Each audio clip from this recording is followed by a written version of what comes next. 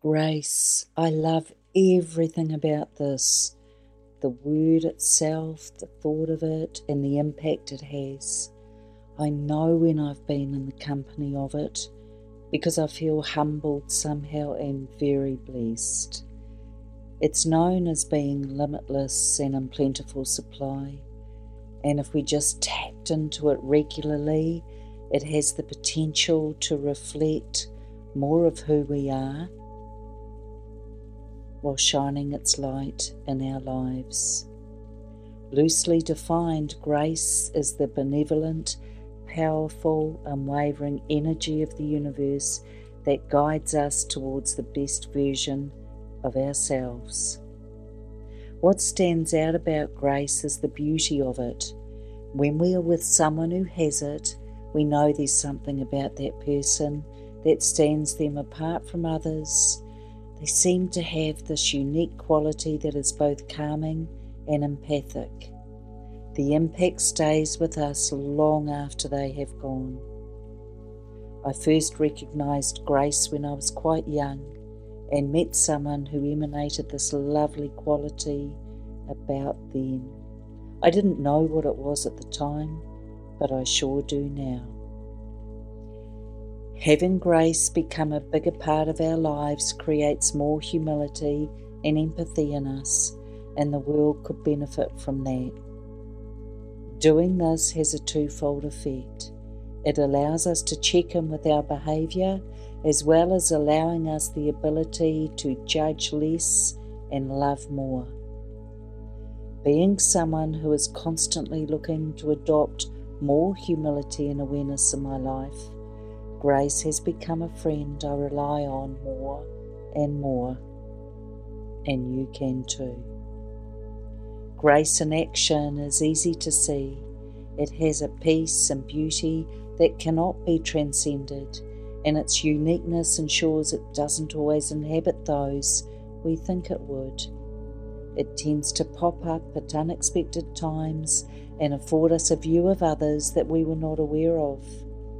Ways that grace appear can be courage under fire, detaching from the popular and sometimes judgmental view, or even speaking less to observe more.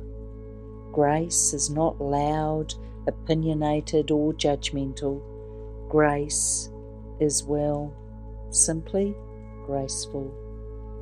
To have more grace in our lives is easy and first begins by paying attention to it, asking what we can do before wanting to change others, noticing our own behaviour when issues appear, giving awareness to our thoughts, judgmental or otherwise, speaking when it's useful rather than to hear our own voice, mindfully offering an opinion by putting it through 3 gates.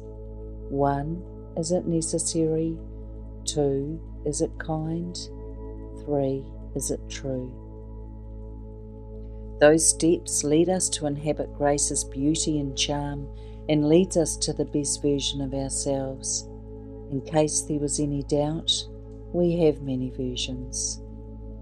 On a typical day, we can have the unkind, snappy and self-righteous type move right through to the kind and unselfish version of ourselves and end up somewhere in between. All versions are human and expected, but being aware and giving attention to the best us enables more of that to show up. Every day we are surrounded by people and situations that we like or admire.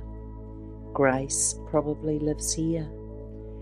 Conversely, the times we see that unkindness, judgment, bigotry, and judgment are all at play is when grace is taking a break and we lose a little heart and feel a little less.